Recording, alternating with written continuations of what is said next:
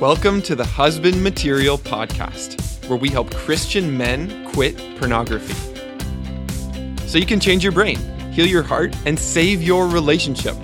My name is Drew Boa, and I'm here to show you how. Let's go.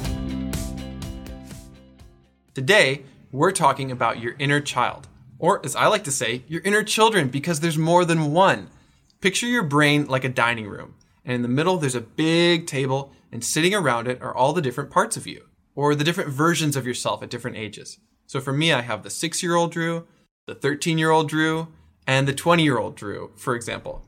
And the 13-year-old one, the one that I've hated the most over time, is, not surprisingly, also the one who was latching on to pornography and masturbation.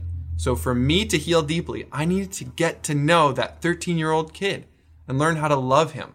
We call this process reparenting yourself in the recovery world, and it gives you a whole new level of healing when you're able to do this. My clients love this perspective because when a sexual temptation or urge or fantasy comes up, they can see through it to the little boy on the other side who was wounded, who was alone, or who was drawn to it for some reason. And when you can get to know him, when you can listen to him, it becomes so much easier to quit porn.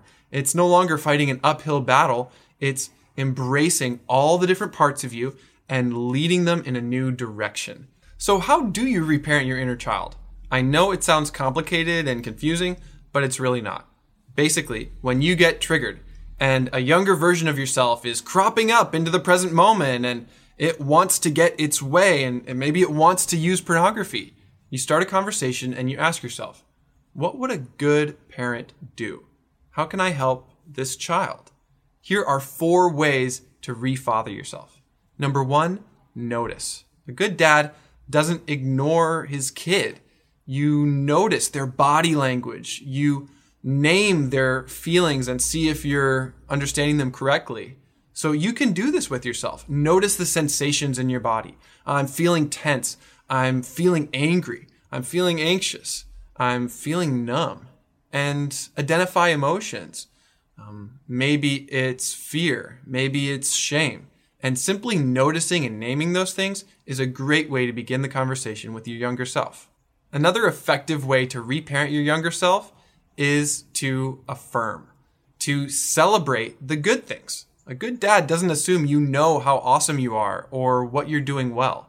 So you call out the things that are good and you name the things that are hard. For example, for my 13-year-old self, I just needed affirmation that I was going through something really, really hard. And so after noticing my pain, I also needed to affirm, hey, you're persevering through this and it's so hard. That would have meant so much to me at that time. So notice, affirm, and also challenge. A good dad offers challenge in an age-appropriate way. Based on his wisdom and his experience, he speaks into your life. So this is something you can do for your younger self. Speak into his life. Tell him the things he needed to hear. For me, I ask myself, what did I need to hear at 13 years old? What did I need to do? And then I can challenge myself to do those things. You can also support.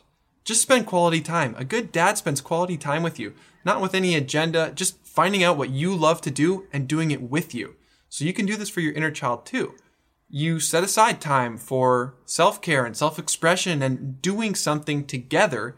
Spend quality time and you won't feel the need to act out with pornography as much. Maybe some of these things seem like common sense to you, but are you really doing them?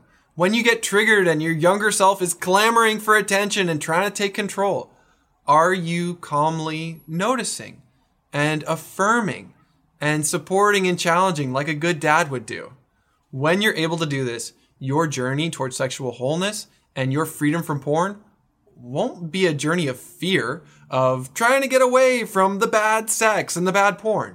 It'll be a journey of love, of getting to know those younger parts of you, embracing them just like a good dad would do.